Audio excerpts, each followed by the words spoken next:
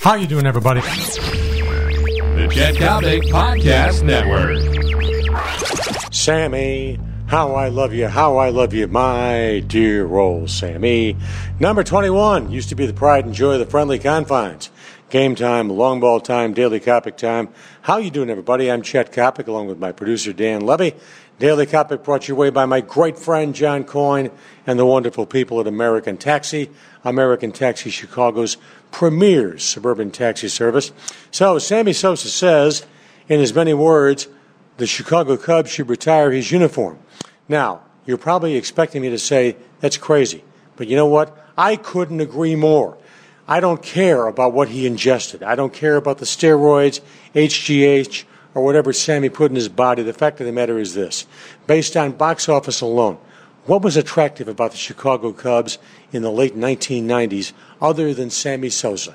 Occasionally, a Kerry Wood, a flash in the pan, a Mark Pryor, a flash in the pan. But three primary reasons for the box office revolution on the North Side.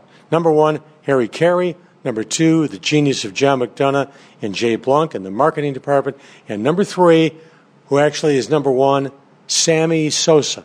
Colorful, charismatic, the long ball.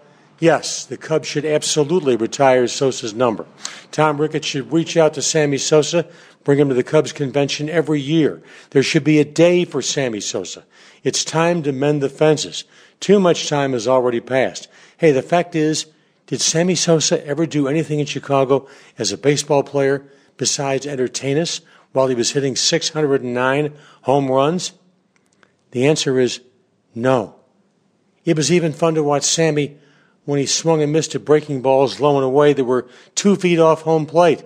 Cubs, retire the number. Put 21 up along with Ernie Banks, Ron Santo, Billy Williams. He deserves it, and that's the name of the game.